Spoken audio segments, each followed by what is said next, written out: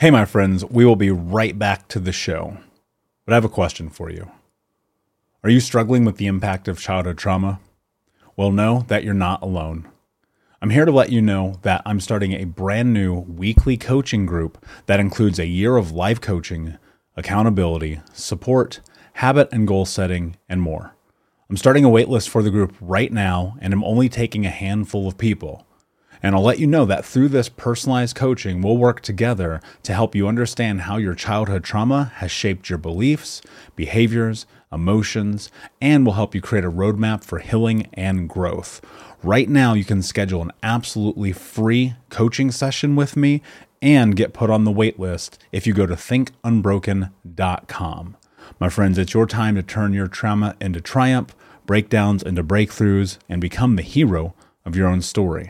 And I'm here to support you in doing that. Just go to thinkunbroken.com to register for a free coaching call with me and to get put on the wait list for the brand new weekly coaching program. When you need mealtime inspiration, it's worth shopping Kroger, where you'll find over 30,000 mouth-watering choices that excite your inner foodie. And no matter what tasty choice you make, you'll enjoy our everyday low prices, plus extra ways to save, like digital coupons worth over $600 each week. You can also save up to $1 off per gallon at the pump with fuel points. More savings and more inspiring flavors make shopping Kroger worth it every time. Kroger, fresh for everyone. Fuel restrictions apply.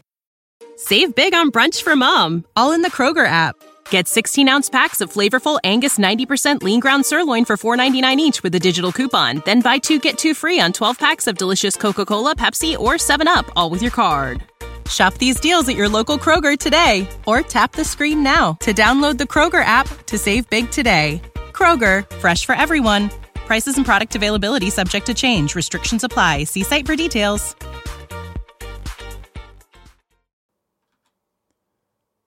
Hey, my friends, we will be right back to the show. But I have a question for you. Are you struggling with the impact of childhood trauma?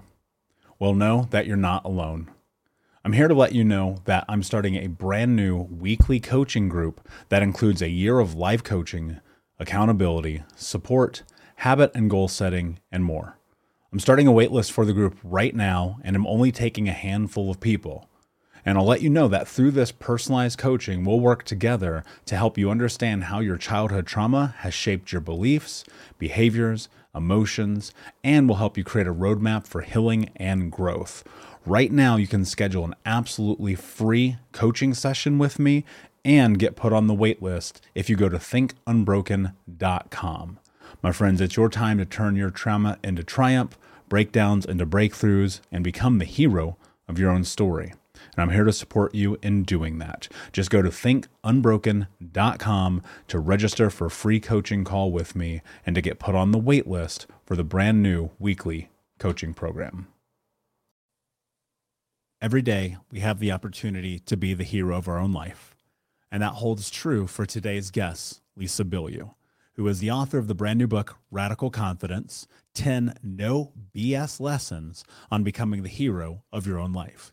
She's the co-founder of Quest Nutrition, Impact Theory, a change maker, leader, author, speaker, and podcast host of Women of Impact, and someone who I call a friend. And it's a really beautiful conversation that Lisa and I have today about not only her journey to creating radical confidence in her life as this person who grew up being bullied and teased and picked on, who had zero confidence, who for 8 years lived in what she calls the purgatory of the mundane, to becoming the Wonder Woman superhero hero of her life through her journey in this step-by-step guide to becoming that person. And as I've consumed the content from Lisa over the years and from Impact Theory, the one thing that I have learned that holds more true, and actually there's a couple episodes of Women of Impact that I watched that really hit me hard, is that we are all figuring this out together. And there's so much judgment, so much shame, so much guilt that's passed around in the universe and the world about who we are. But ultimately, it's by executing on who it is that you choose and you believe that you are that is going to be what brings you peace and happiness, love and contentment in your life. And we go into some hard conversation here today. And I challenge her and I push her. And the reason why is because I want to be able for us to have a conversation that makes the lives of those who listen and consume this information better. So it's my absolute honor to bring Lisa Bilyeu on the show to talk about her new book, to talk about her life, her story, and her journey, and most importantly, to share the truth about how it is that she's become radically confident. And so without further ado, my friends, let's get into the show. You're listening to the Think Broken podcast, where our mission is to give you the tools to heal, overcome the past, get unstuck, and become the hero of your own story. I'm your host, Michael Unbroken, author, speaker, coach, and advocate for adult survivors of childhood trauma. It's our mission to end generational trauma in our lifetime through education and information. Thank you so much for being here, being a member of the Unbroken Nation, and learning how to become unbroken. Please do me a favor. It would mean the world to me if you take 30 seconds, leave a review for the show on iTunes so that other people can find this information, and check out our YouTube channel if you just search Think Unbroken. Thank you for being here. We'll see you in the show. Hey, what's up, Broken Nation? Hope that you're doing well wherever you are in the world today. I'm very excited to be back with you with another episode with my guest and friend, Lisa Bilyeu, the author of Radical Confidence, 10 No BS Lessons on Becoming the Hero of Your Own Life, which is a subtitle that I love. As the Unbroken Nation knows, this show is Become the Hero of Your Own Story. So another parallel, yet we track together, my friend. Thank you so much for being here. How are you today? Oh my God, it's such an honor to be here. Thank you for having me. And I love that we already there's already synergy here, right? We already know that. Yeah, absolutely. And I think that it would be remiss for me not to ask you a hard question right out the gate. Oh, When you started the book, the very first thing when you get past the copyright in beautiful neon pink letters, it says, "To anyone brave enough to pick up this book and consider change." And I thought, as I picked that up and I held it in my hand, I looked at it for the first time, I go, she's fucking brave, because we live in a world right now where in 2022 to write a book like this, like cancel culture is just waiting for you to say the wrong thing. And as I'm going through it, I'm like, if I were in a fixed mindset, I'd be really in trouble picking this up. And then I read a chapter titled "Toughen the Fuck Up, Buttercup." yes. And so it's a twofold question. One, why is it important to be brave enough to consider change? And then two, what does "toughen the fuck up, buttercup" actually mean? Cool. All right. So let's tackle one thing at a time. So to even consider change for me was very difficult. I was brought up as a Greek Orthodox girl. I was taught that I would be a stay-at-home wife, support my husband, have a bunch of kids. And so it took me at least 30 years to even challenge that idea. And so to think about the idea of where am I now? What am I doing? Does this serve me? Does this make me happy? And do I want to change? Even that thought is petrifying, and it could be crippling, and it kept me exactly where I was, completely unhappy in what I call purgatory of the mundane for 8 years. 8 years my life was just mundane enough that I was stuck in purgatory. And so when I started to think about what was it that caused me to stay there when I knew I wasn't happy, when, like, why didn't I ask for more? And it really did dawn on me that just in thinking about changing can be petrifying enough. So I understand how brave you have to be to even consider it. So that was really why I started it and opened with that. And everything that I talk about in the book, like, to your point about cancel culture and all things like that, the truth is that I just said to myself, I need to be truthful in this book about how I went from being 8 years stuck in a life that didn't serve me, that didn't make me happy, where I felt like I was living someone else's life, to then today where you see me as co-founder of a billion-dollar company, co-founder of Impact Theory, author, host of my own show. All of that was done because I had to put one foot in front of the other. I had to tell myself, Lisa, even though right now this thing upsets you, maybe you're being too sensitive. Maybe your emotions are allowing you to run wild. Maybe the way you think, the way you see things really is keeping you stuck. And it wasn't until I had to challenge myself, I had to ask myself, does this actually serve me? Am I doing what I love? And all of that started to open up what I wrote in the book. And so kind of going back to what you were saying about cancel culture, I just said, I just have to be truthful to my story. And so if someone doesn't like it, then that's on them. I'm not here to say whether you should like my story or not, or whether this should resonate with you or not. All I'm saying is I only can be truthful. And I learned that if I let my emotions take away with me, I wasn't able to what I call emotionally sober up, to focus, to see something as fact, and then act in accordance. And so everything I talk about, everything I say, having gone from stuck to where you see me now, all of that is written in the book. And so this is hey, look, this book isn't for everybody. And if you're just looking to feel good about yourself every single day, this book is going to be hard to read, because for me, I had to face the truth that I wasn't good enough yet. I had to face the truth that I didn't know everything yet. I had to face the fact that I was inadequate at a lot of things. And until I was able to actually assess that and see that as facts, I wasn't able to take a hard look at myself and say, Lisa, what do you have to do to get better? How do you have to show up tomorrow even better than you did today? And that was how I went from being stuck for 8 years to now being the hero of my own life. And so I just put it all on paper, and I was like, I really hope the truth is what actually resonates with people, because that was what I needed to hear. I needed to just admit the truth of how I was feeling. I wanted to feel like I was badass and I could accomplish anything. But the truth was, I wasn't confident at all. I felt shitty about myself half the time. I was completely inadequate. And so I had to figure it out along the way, which meant I had to admit, Lisa, you're not good enough yet. So you better toughen the fuck up and get back up every time you fall. And so that was really where it came to being brave, saying the hard truth, and then just saying, Lisa, you have to toughen up. Like, if you really want to show up every day and be badass, you cannot allow yourself to be too sensitive to too much. You have no idea how much I resonate with that, because I look at my life, 25 years old, total disaster, chasing the wrong things, morbidly obese, smoking, drinking, the whole nine. And there's a truth in what you just said. It's not for everybody. And I do think that there's this beautiful space for grace, compassion, empathy, self-care, and love. But I think often people conflate this idea of self-care and taking care of yourself versus taking it easy on yourself. And I realized in that window, like, I was taking it easy on myself and created this massive change, which leads me to today, blah, blah, blah.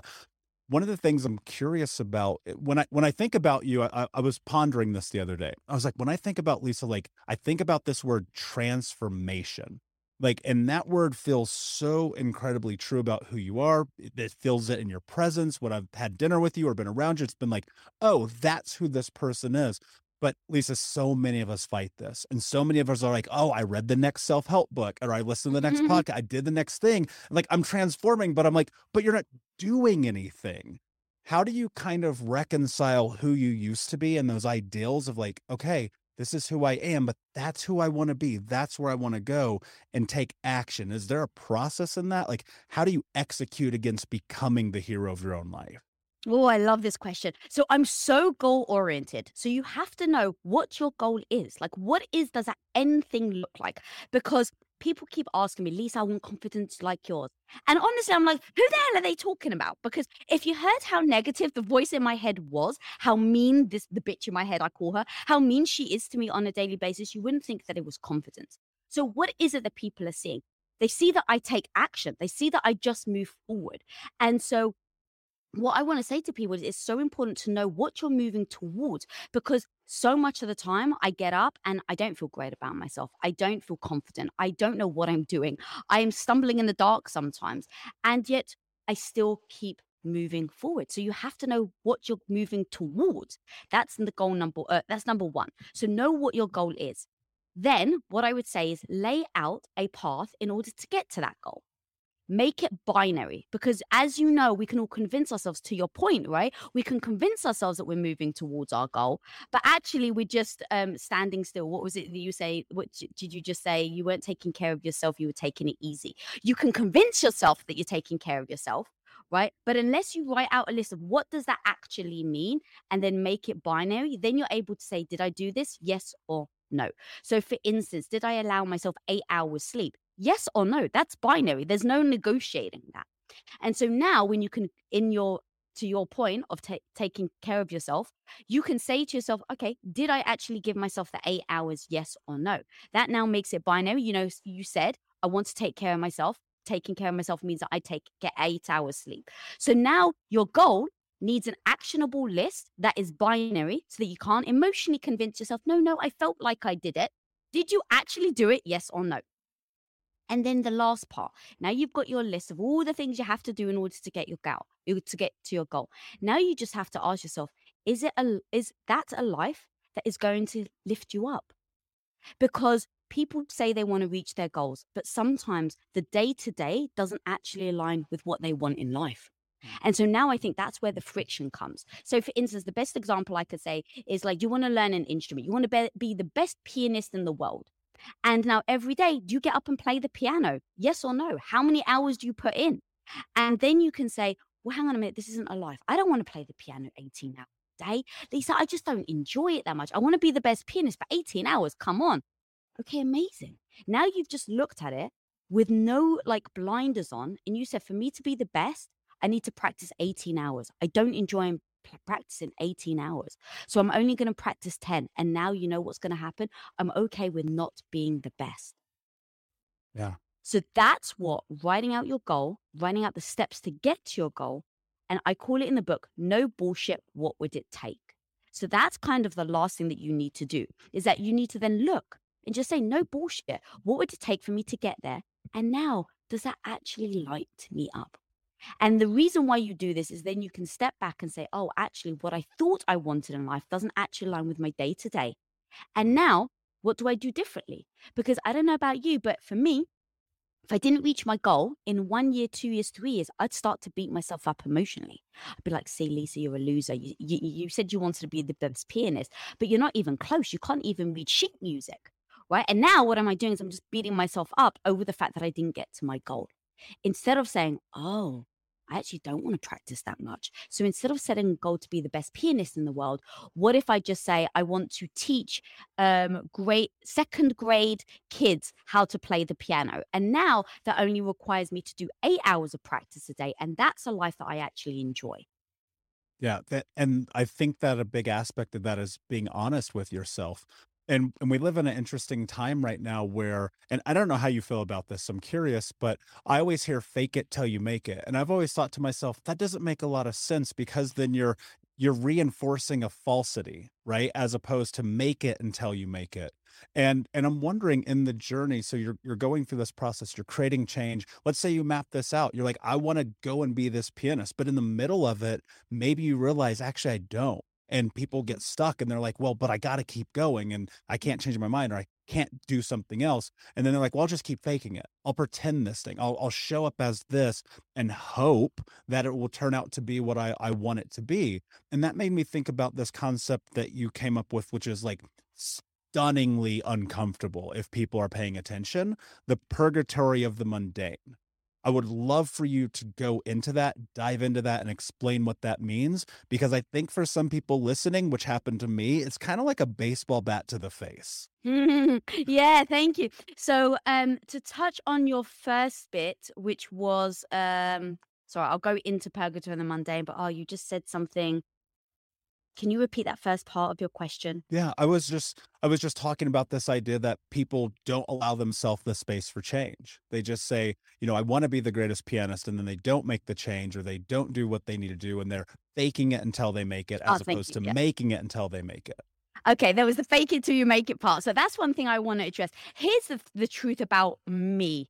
I really don't care what the fuck you call it. And I'm sorry to swear, but I did that deliberately. Like, we so focus on well, should we fake it? Should we not fake it? Is this an imposter? Am I imposter syndrome? And is this not imposter syndrome? It's just like, what's going to get you started, right? So for me, it was like, if I wanted to walk into a room and I felt really uncomfortable because I was very insecure, let's say a business room, right? And there's, let's say 20 entrepreneurs. If all I can do is fake it to just walk into the room, freaking fake it and walk into the room. Like, get in that room. That's my goal. So I'm just like, what is the goal? How do I do it? And what tools do I use to get there? And so if you are so petrified to walk in a room and all you have to do is fake it in order to get in there, fake it. I don't care. Because my goal is to get started. Because once you walk into the room, then you can learn. Then it becomes a different mindset and how on earth you show up and how you ask questions and feel comfortable about asking questions. All of that is doable. But first of all, you just have to freaking walk into the room. But and if can I push back on you, please? I have to ask this question. Please. No, go for it. Is it actually faking it if you walk into the room, though? But it depends on what you mean by fake, and that's what I mean. It's like, if you have to say to yourself, let's say I'm petrified. In fact, this actually happened. I walked, my husband and his business partners had like 10 years business experience over me before we started Quest Nutrition. So here they are in a room talking business, and I got no idea what they're doing or what they're talking about. I've just been a housewife for 8 years. So I kept saying to myself, Lisa, you don't deserve to be at this table. Like, you literally, it's a room full of entrepreneurs. It's a room full of successful people. And here you are, Lisa, acting like you know what you're doing. I don't freaking know what I'm doing. But if I don't pretend that if I don't pretend that I know what I'm doing, I'm not going to be able to sit at the table because I'm going to be too scared. So just freaking pretend you know what you're doing. All right, great. What does that mean? Just sit your ass on the chair. Fine, I'm going to sit my ass on the chair, right? Then after that, how on earth do I not let being in that room feel detrimental to my self-esteem, right? So now it becomes the stepping stone of how do I walk in the room? I don't care. If you have to literally tell yourself, you're the most amazing entrepreneur on the planet and you've never done business, but that's what you need to tell yourself to freaking walk in the room. Why the hell do other people care? Like, that's my point, is we put so much stigma wrapped around the idea or a notion. And really, I'm just like, I really don't care. If your idea is to get to walk in the room and sit at that desk, then what on earth do you have to do to your mindset to sit there? If you have to tell yourself you're the best entrepreneur, do it. If you have to tell yourself that you know better than everyone, but really you don't, then do it. I don't care. So I'm so goal-oriented. The goal is to sit at the table. So now that you've sat at the table, what are the things you're going to say in order to be able to listen to what is being said? Because sometimes feeling like an imposter, like now you start to like shut down, you start to like close your ears to what is being said because you don't want to be like called on. There's a lot of emotion that gets wrapped up into sitting at the table. So then what I do is I tell myself is, Lisa, you're the learner. And that means that any situation you go into, you don't have to know everything. You don't even have to know anything, because you're just going to go in there and learn.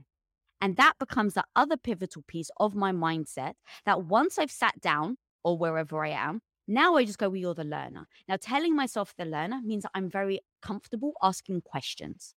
And that means that if someone knows something more than I do, knows something better than I do, having the identity of the learner just allows me to keep asking questions. So those are 2 tips. I just need to walk into the room. What do I have to tell myself to walk into the room? I really don't care. If you've got to tell yourself you're imposter or, whatever, that you're faking it, just do it. Then pivot and be the learner. That allows you to ask questions. And what ends up happening over time is, as you ask questions, you get to be more comfortable. As you get to be more comfortable, you get to learn more. As you get to learn more, you get to practice. As you get to practice, you get to act. As you get to act, you become more competent. And as you become more competent, you become more confident. Preach. So everything freaking leads in from one thing to the next to the next. And so anyone that's listening that may get caught up in the word fake it, that's why I wanted to knock it down from the start, because it's like, that isn't what we should be focusing on. It really needs to be, right, that end goal of, did I do it? Yes or no? Did I show up? Yes or no? Did I get better today than I was yesterday? Yes or no? 100%. And especially in that journey is like, you've got to be willing to jump off the bridge. Like, if I'm coaching my clients and we're going to go into something really, really scary emotionally, I say, look, if you don't dive off the fucking diving board, you're never going to find out if you can swim or not. And you're going to sit there all day long all week, year, lifelong, wondering what if. And to me, that's fucking terrifying. And so that actually is a perfect segue. I want to go back, rewind just briefly to the purgatory of the mundane, because when I think about that space, that chasm between here I am and here I want to go, and you have to cross that gap, it's like that gap is that purgatory, right? And so that's where you were for 8 years. What was happening? Because I think people are going to hear you and be like, wow, this person sounds confident. They figured some shit out. And I'm like, yeah, and there was a process. That's literally why I wrote this book, because people think about who you are today, right? Who you are, who I am, and that they think that that defines who we've always been. And so one of the most impactful quotes I ever heard was from Lisa Nichols, and she said, "Don't make me extraordinary to let yourself off the hook." Damn. And so thank you for saying that. It's very important for me to keep expressing where I started from, because it would be a disservice to anyone listening if they thought I was born with confidence, because I wasn't. I was the complete opposite. I was the person that got teased and bullied and picked on for my big nose, for having a head brace, for having a unibrow, for having a really, really long Greek name. Like, I was very insecure. And so it is imperative to go back and see where I started, because I want anyone listening to know that they can do it too. I wasn't born extraordinary. I wasn't born with any magic spark. I was not born confident. I was the opposite. I was absolutely insecure. And so how do I go from being that person to where I am today? It is everything we're talking about. It is with the tiny little decisions that we make in our life to go down one path and then to keep going. So going back to your question about purgatory of the mundane, I didn't feel great about myself growing up. I fall in love with this man who I love more than life itself. And we had made the decision that I was going to support him for a year at home. And that was going to be in service of a bigger dream and goal for us both, which was to make movies together. So he was going to go on this entrepreneurial journey. I was going to stay at home and support him. We just read the Steve Jobs interview where he'd said that he basically doesn't make any decisions out like what he's going to wear and what he's going to eat, because in life we only have a certain amount of very concrete decisions we can make in a day with utter clarity. And so Steve Jobs was like, well, I'm not going to decide what to wear, which is why you always see him wear black shirts and jeans. So he just wore the same thing every day. So me and my husband, our goal was, or our idea was, well, hang on a minute, babe. If I just decide everything else outside of business, you go in, you make enough money, you focus on making money, being an entrepreneur. I'll take care of everything else. We'll do it for about a year. We'll make enough money and now we'll go make movies, right? And the reason why I wanted to tell you that whole backstory is how many people right now are listening are saying, oh, I can do that for a year. I can do that for 6 months. You know what? It's not that bad. I can sacrifice. How many people sacrifice in their life for the greater good, for a short time, for someone they love, for someone that they just want to make happy? We people please, we sacrifice for people in our lives. And at the time, we think that we understand why we're doing it. Now, what ended up happening to me was I just kept every single day. It was like I was stuck in purgatory. So it was the same every single day. Now, a lot of people, I'm sure you've met so many incredible people who, when they've achieved greatness, it has stemmed from the fact that they've hit rock bottom. So many people that I know who have achieved amazing things in life stems from hitting rock bottom, because they don't think they've got, well, there's nowhere else to go, right? Well, I've hit rock bottom. And so, I've got nothing else to lose. So I may as well go for it. But what about the hundreds of millions of people that were just like me? You never hit rock bottom. And so every single day just becomes like you're on that hamster on the wheel. You're just doing the activities. You're just taking care of the day. You're taking care of the family. You're taking care of the house. You're taking care of the people you care about. And all along the way, you just get into this perpetual motion. And that's what I call purgatory of the mundane, because I never hit rock bottom.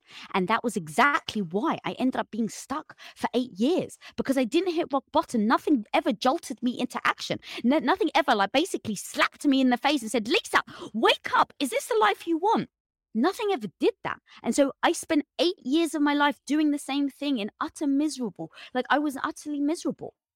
And so for anyone listening right now, I want them to know that they can, for me, I had a beautiful relationship with my husband. I still do. I have a roof over my head. And so every day when I was stuck in this perpetual motion, I was using gratitude as a way to keep me like Mm. self-soothe. Right? It was like, "Oh my God, but Lisa, is this really your life?" And then I would like, "Oh, but you're grateful for your husband. Lisa, you really want your whole life you want to live in America. And now you're here and you're complaining that you're not making movies. How ungrateful are you?"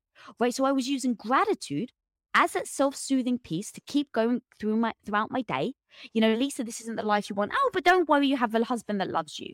You know how many people don't even have that? Now, the gratitude, as you can see, was helping me, but at the same time, after 8 years, it was exactly what helped keep me stuck. And Yeah. what I want to say to people right now listening is you can absolutely be grateful for something beautiful in your life. And yet you have every single right to ask for more in other areas of your life. Just because you're grateful Truth. for one thing doesn't mean that you should absolutely just be settling for other things. Why can't we ask for more? Why can't we ask for an amazing spouse and amazing career and a wonderful family and a roof over our heads? Who said that we shouldn't ask for that? Yeah. And that is so incredibly important because people get so caught in that. I mean, I come from a background, being homeless as a kid on the streets to survive, looking at my life. I'm the zip code, right? You know how this goes. And I would just be like, fuck, I got food today. I should be happy. And then like the more I got into personal development and doing the work and like showing up every single day, I was like, why should I be satisfied? Why can that Lifestyles of the Rich and Famous with Robert Leach? If you ever saw that show, you see all these people on their yachts and their big houses and all the food in the world. And while I'm not there yet, like it's a part of my life, I go, why can't I have that if I want it? And I think that we're so tied in this idea. It's like I was watching your TED talk one time, I think 2 or 3 years ago, and you're like, perception is reality. And so much of our experience is what we perceive from our environment, the people around us, the information we absorb. And I think one of the most unfortunate aspects of the human disposition is we kind of sit in our own sorrow for a moment and go, I guess this is it. What do people really need to do? Like if you looked at this from just an adjustment from the fixed mindset to an abundance mindset, I won't even call it growth here. I'll just call it abundance. Yeah. What do they need to do? Because here you are, you're golden handcuffed to fucking gratitude, which is insane if you think about it. And yet it's like you're unfulfilled, but you have everything. So what do you do? Like, how do you shift that thought process?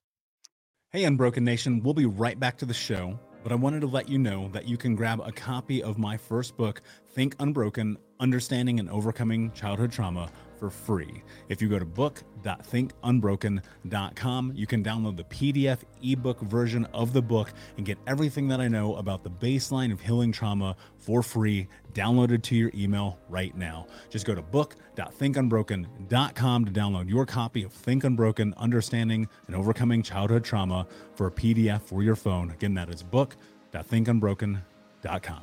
Yeah, I think it just becomes, what life do you want? We're so caught up in other people telling us what we should and shouldn't have and how greedy we are if we want more and, or how ungrateful we are if we want something different. And I'm just such a why do we just keep judging each other? Why can't we just give each other beauty and generosity and grace and say, hey, look, are you happy? Are you living a life that actually fills you up? And if not, what would it look like if you did? Like, what would that actually look like? And now just tell yourself you have every right to get there. Like, it doesn't have to be this like evil, like I want everything in life. It's like, no, like, why can't we, because that to your question, it's like, well, aren't you grateful for X, Y, and Z? It's like, yes, but you can still want more. And why is it wrong to want more? Why is it wrong to want to be happy, want to have a great relationship, want to have a fantastic career, want to have, family that you love? Like, I want that for every single human. And now it becomes, how do we get it without like stepping on other people, without disrespecting other people, right? Like, have a moral compass. But I just think it is important to give each other the empowerment to say, hey, what is it that you want and what is holding you back? And, how do you get there? And I'm not even saying, because one of the things that I get asked a lot actually in interviews is, what do you want to say to people that want to create impact in the world? And I'm just like, well, who am I to judge that someone wants to create impact in the world? Like, again, there's so much messaging in social media right now about what we should do, what we shouldn't do, what's acceptable, what's not acceptable, what life is, should you leave, what feels right. And it's just like, for heaven's sake, when are we just gonna stop? Like, honestly, if someone's listening right now and they're not excited about their life, and they've spent the last 10 years studying, they've, made their parents proud, and they went to college, and they, finished their degree, and they went and got a well-paid job, and they're working up the corporate ladder, and they've told so many people that this is what they're going to do, and they've been grinding it for ages. And now all of a sudden they're like, you know what? I'm not having a fulfilled life. And what would be actually fulfilling is if I quit my job right now and I worked a 9 to 5, and I, sold my house because it was way too expensive. And actually what would make me happy is to Netflix and chill with my partner in a 1-bedroom condo and eat ding dongs and cake. Respect. Who the hell am I to tell you what life you should live? And that's all I'm coming from. The book Radical Confidence is really putting zero judgment on anyone. It is just saying, what is that life you want? Are you living it? Or have you just accepted the word fine as a way to describe your life? And in what world did we accept that fine was good enough? When we were kids, when you turned around to a kid and you said, what do you want to do in life? Like, what do you want to be? How do you want life to be? No kid was like, I just want to be fine. Right? Most kids are just like, I want to be an astronaut. I want to be a teacher. I want to, and it's nowhere in life, I think, did we ever say fine was okay. That was never the dream as this little kid. And so I'm just going to keep coming back to, how do we stop judging each other, and how do we empower each other to allow each other to get to the life that we actually want?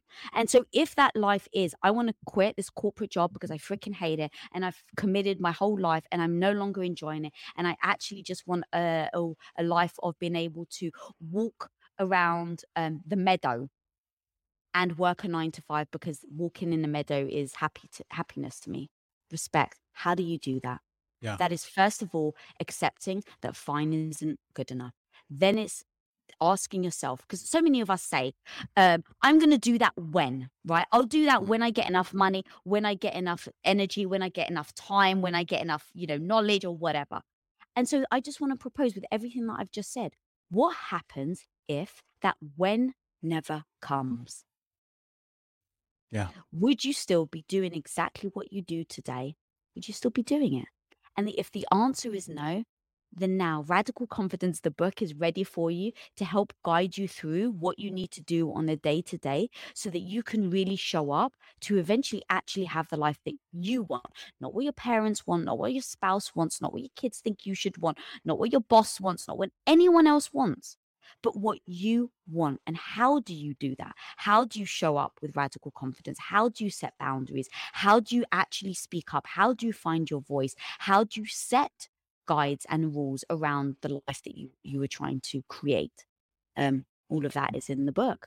Yeah. And I think that it's so much about two things come to mind. The how, because you said, how do you do that? How do you do that? And my thought was, one, you have fucking conversations like this that are really honest and really truthful and really about the betterment of humanity, while simultaneously recognizing that every person is on their own journey and they have to decide.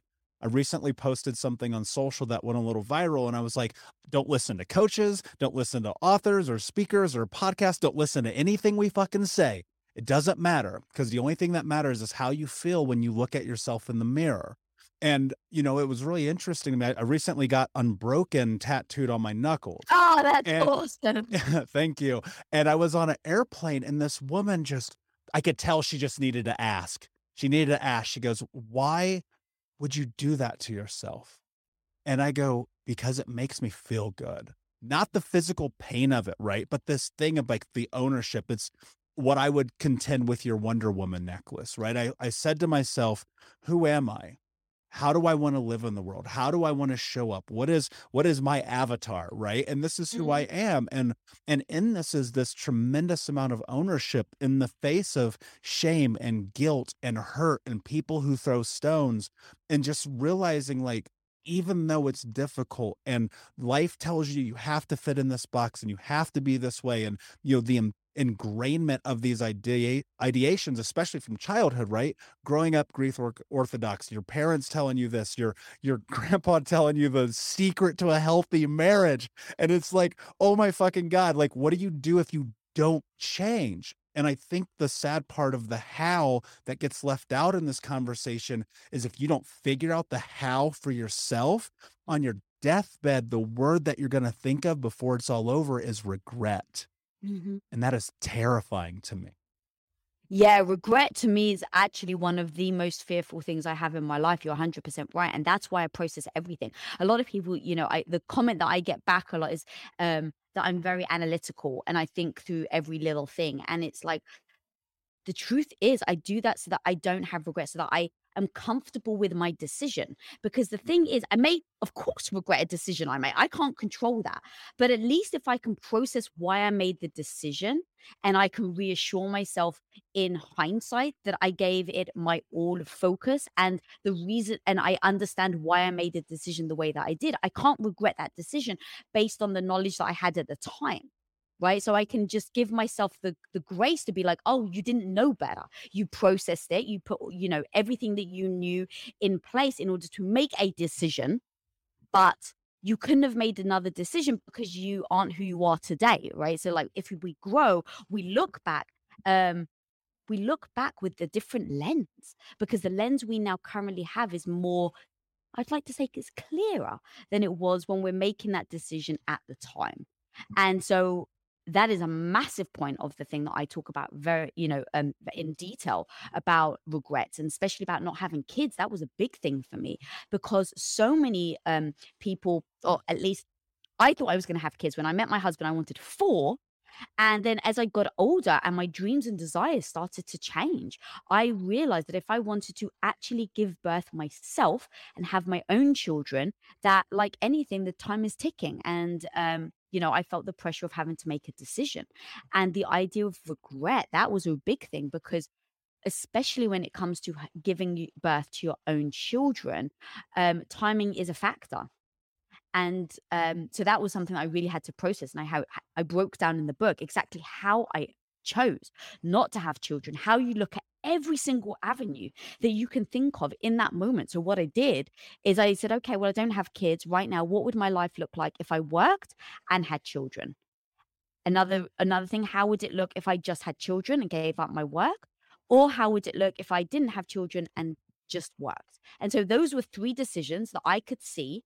And so I took something which I call your average Wednesday, because your Wednesday's like a non-fun day, right? It's like you can convince yourself that a Friday would be a great day, or a Monday, but it's like, what would, like, this decision that you're trying to make look like on an average Wednesday? And so I just processed having kids. What would that look like on an average Wednesday if I worked and if I didn't work? And that allowed me to really see the realities of what it would be like to have a child. And that was how I then decided that I didn't want kids. And so now, as I've gotten older, I can look back and say, I know exactly why I made the decision. Now, whether my heart changes, what my North Star changes, I can't control that. In 5 years, I may change my mind and go, wow, I really want kids now. But I'll never regret the decision I made, because I did it with as much thought process as possible, with as much communication with my husband as possible, with as much research and prep, and, like, kind of really self-assessing myself. And so that is why I think it's so important to really look at what you're trying to do, look at what goal it is, look at what is involved in reaching that goal, and then assessing, does that feel right to you? Kind of coming full circle where we started this interview. Because if the answer is yes, it feels right, then now at least you know why you're doing it.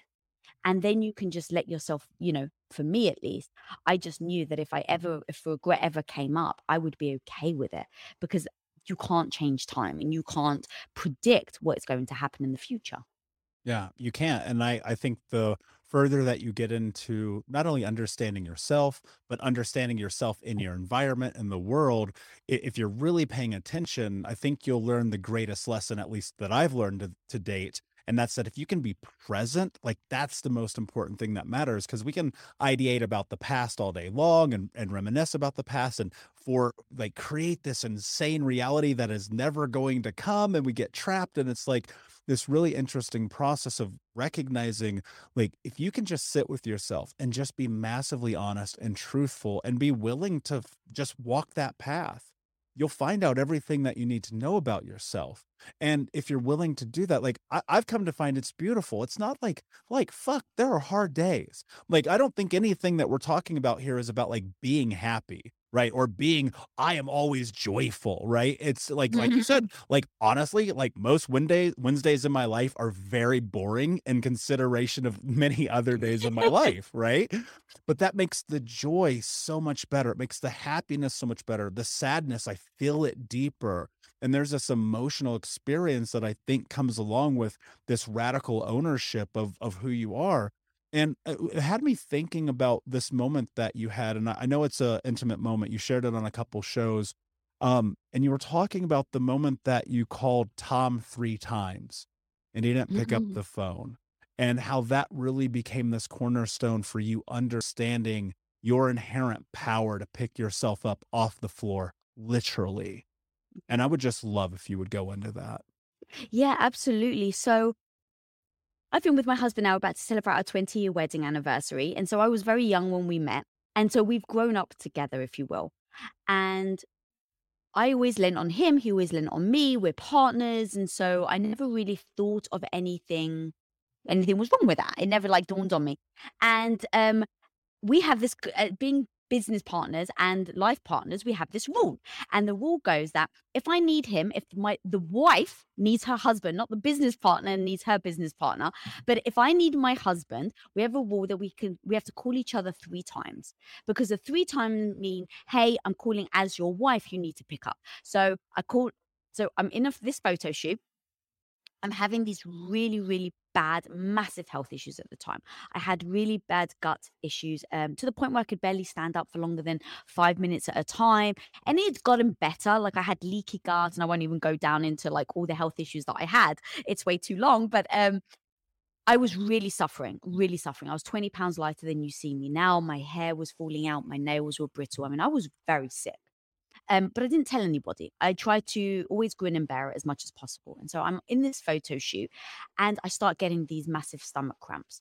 And so I politely excuse myself. I quickly go upstairs because we're in my house. And so we've got this rule. And so I call my husband. I'm like, okay, great. He's going to come and help me because we've got this rule. He knows I'm not asking him a business question. So I call him once. He doesn't answer. Now, at this point, I'm in so much pain. I've literally like fallen to my knees. I've grabbed my waist and I'm taking like breaths as much as I can because I can barely breathe. It was that bad. And so I'm calling him. He doesn't answer the first time. I call him the second time. He doesn't answer. And I'm like, it's all right, Lisa. He's not going to answer the third time. So I call him and he doesn't answer. Now, in that moment, I'm like, oh my God, oh crap. What am I going to do? Like, I need my husband to help me get up off the floor because everyone's waiting for me. I got this photo shoot. So I'm like, oh my God, I need my husband. Oh crap. And I was like, hang on a minute. I don't need him. I want him, but I don't need him. Lisa, you are your own freaking hero. Get up off the damn floor and save yourself. And in that moment, that one little moment where I got up, I realized I was my own hero. And that idea, that notion that I can save myself, that you don't turn to other people. You don't wait for someone to come along and rescue you. You don't look for someone else to make you stronger. You've got the strength within you, but you just have to freaking be willing to call on it and to get the F up. Like it isn't easy, but you have to find that power within yourself. Like, and that was the biggest thing. And so after that, I got up, I went downstairs, I finished the photo shoot. Now, at the end of the day, my husband saw the 3 missed calls and he comes running over. He's like, oh my God, I just saw three calls. Are you okay? I was like, it's all right, babe. I got it. And he's like, what do you mean? And so I told him what happened. Now that story, this happened maybe, I think this was like about 6 years ago now, 5 years ago, something like that. That story still breaks his heart. And he tells me that. He's like, every time you tell that story, I feel bad about myself. Because he said that as my husband, he prides himself in being there for his wife. Now, on the flip side, I say to him, but you can't take that story away from me, babe. Because this is the story, the moment that I realized that I don't need you. But isn't that beautiful? It's beautiful that I am not with you out of necessity. I am with you because I actually want to be with you. So that's number one on why that's the most beautiful thing in a relationship. And number two, that was the moment that I discovered how strong I was. And so you can't take that away from me either. Like that's one of those moments that I go back to now time and time again. And I want everybody listening right now to think about how many times do we turn to other people because we don't actually believe in ourselves. We don't believe that we've got this. We don't believe that we're strong enough. But in that moment where literally well, Lisa, if you don't get up, you're staying on the floor. Like that was kind of the reality of it. And so that's when I just called on myself and I was like, all right, Lisa, are you actually going to save yourself? And I got up, and that was one of those moments that I go back to time and time again. And that was exactly why now I say at the end of every show, be the hero of your own life. That's why I talk about that in the book. That's why I've got it. This is my subtitle. Like being your own hero to me changed everything from business. Now, when something goes wrong in the business, how is this my doing? How am I the hero? How do I have to save this? In my relationship, when something's going wrong, I don't look for my husband to fix it. I look at myself and I'm like, Lisa, if this is on you, if you are the hero, if this is all your responsibility, what are you going to do differently? How are you going to show up and save yourself today?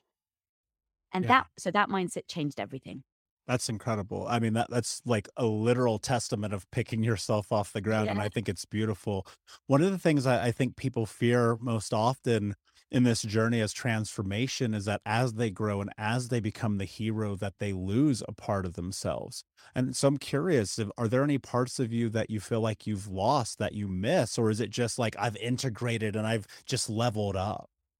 Oh no, I hold on to every ounce of my insecurity on purpose. Now, what I mean by that is I I love remembering and knowing where I started from. That encourages me to keep going. So even now when I think about something's not possible and I'm like, "Oh, well, remember that you when you were 14, you remember how you never thought that that was possible? Look at what you did, Lisa." Mhm. Right? So it's like that encouragement. I think it's important to remember where you started from because it becomes a proof of what's possible, of what you're capable of. But also to be honest, there's a big part of me that's never gone. And so I've accepted that. And in accepting that, has stopped me from beating myself up. And what I mean by that is, take, for instance, this book, for example. About a year and a half ago, we've already built and sold Quest Nutrition. We've created Impact Theory that has over 500 million views on our content. And only a year ago, someone reaches out to me and says to my husband, would Lisa consider writing a book?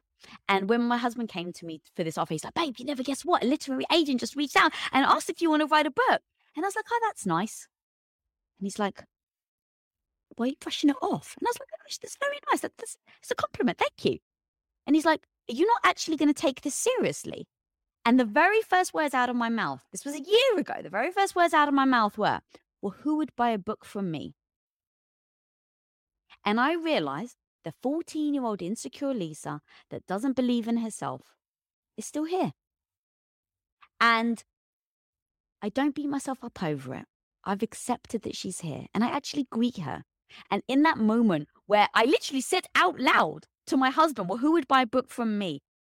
I paused, I looked at him and I was like, oh, little Lisa's still here. And I gave myself the grace. And in that moment, I was like, the grace is, Lisa, you're petrified. You're scared. That's why that insecurity came up, right? Because you're worried that if you wrote a book, what if it tanks? That's the truth. And so the insecurity in me just tried to prevent me from being embarrassed by speaking up to say, Lisa, you're not going to be good enough. Don't write a book. And so I've just learned to greet her, to accept her, and to ask her what she's really worried about. And when you listen, and she's warning you, Lisa, you don't know how to write a book. I now think of her as like, I call her, she used to be my critic and now she's my coach. She used to be the bitch and now she's my BFF. I got a couple of more that I can throw out there, but she used to be the person, that voice, that insecurity, that little Lisa that felt badly about herself, used to keep me from ever doing anything. And now she's just my warning sign. So when she spoke up, I was like, oh, okay, what's she worried about? Okay, she's worried about the fact that I don't know how to write a book. And what if I write a book that it's terrible? And it's like, oh, okay, she's actually right. I have zero idea how to write a book. So why on earth would I be like, what's the word? Like false cockiness into thinking that I can. I don't know how to write a book. So let me be the student. Let me be the learner, going back to something I said earlier, because I don't know how to do something. And now I better learn. And so I spent about a month just hitting up all my friends, Brendan Burchard, Mel Robbins, like anyone that I could think of that I had in my phone book. I was just like hitting them up. I had a list of questions, I had 10 questions written out, and I just called them. And I was like, all right, I don't know how to write a book. So please, if you don't mind, give me like 30 minutes. And I just want to ask you some questions. They're like, of course. So I was like, what is the thing that's most surprising? What did you hate about it? What did you love about it? Would you ever do it again? What was the things that you would change? Was it good for your business? Was it good for your marriage? Like I literally just like wrote all these questions and became the learner before I even started writing the book. Now, the reason why I did that was because I listened to the young, insecure Lisa that I made sure has never left me. So going back to your question, I think it's very powerful to potentially keep the old you. But I think I'm so goal oriented, and I'm going to keep saying this. It goes down to, does that old you, like, are you able to use that person to encourage you, to motivate you to move forward, to keep going? Or does that idea of the old you keep you paralyzed? Is it like, see, you're no freaking good. What the hell are you doing? And so if it keeps you paralyzed, if it makes you feel worse about yourself, then I'm goal oriented. So I'll go, okay, this doesn't serve me. So how do I either pivot? What do I do differently? And to my point, that negative voice, that old Lisa was detrimental to my self-esteem. And that was exactly how I said, how do I use this to help me moving forward? Because right now, this negative voice in my head, this bitch, the critic, is keeping me stuck. And if I don't change anything, I'm going to be stuck for the rest of my life. So how do I pivot? How do I use this as a motivator? How do I use this as fuel? How do I use this as to keep me going? And that's how I pivoted. And I was like, oh, just like someone in your life that cares about you sometimes has to say the hard thing. What if that was my voice in my head? And what would that look like if she was a bestie? And that was how I discovered that she would be warning you, and that warning is something you can actually do something about. And then actually doing something about it, now you feel good about yourself because you're taking those steps forward in your learning. Yeah, that's absolutely beautiful. And I hope that people will rewind this and listen to what you just said again, because it matters so fucking much. I remember you told me that story. We're having dinner in LA and I had goosebumps. I just got goosebumps again. It's really beautiful. Lisa, my friend, this has been an incredible, incredible conversation. Before I ask you my last question, can you tell everyone where they can find you? Absolutely. This has been so much fun. Thank you for having me. You can find me at Lisa Bilyeu on social media, and then Women of Impact is my podcast that I do. You can check that out on YouTube or on podcast, or you can go to, and then Radical Confidence is the book, where you can get that anywhere books are sold, Amazon, Target, or you can go to radicalconfidence.com to get amazing bonuses that we've got for you. So go over to radicalconfidence.com. Brilliant. And of course, we'll put the links in the show notes for the audience. My last question for you, my friend. What does it mean to you to be unbroken? It means that I can keep getting up no matter what comes my way. Brilliantly said. Thank you so much for being here. Unbroken Nation, thank you so much for listening. Please like, subscribe, comment, share, tell a friend.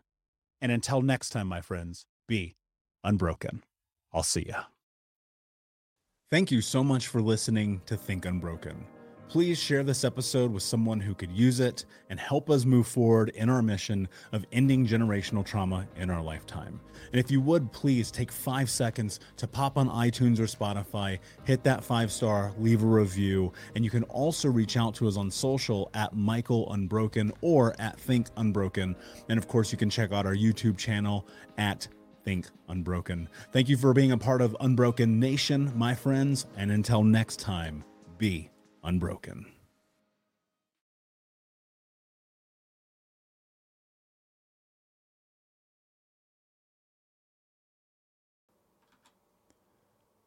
Hey, my friends, we will be right back to the show. But I have a question for you. Are you struggling with the impact of childhood trauma? Well, know that you're not alone. I'm here to let you know that I'm starting a brand new weekly coaching group that includes a year of live coaching, accountability, support, habit and goal setting, and more. I'm starting a waitlist for the group right now, and I'm only taking a handful of people. And I'll let you know that through this personalized coaching, we'll work together to help you understand how your childhood trauma has shaped your beliefs, behaviors, emotions, and will help you create a roadmap for healing and growth.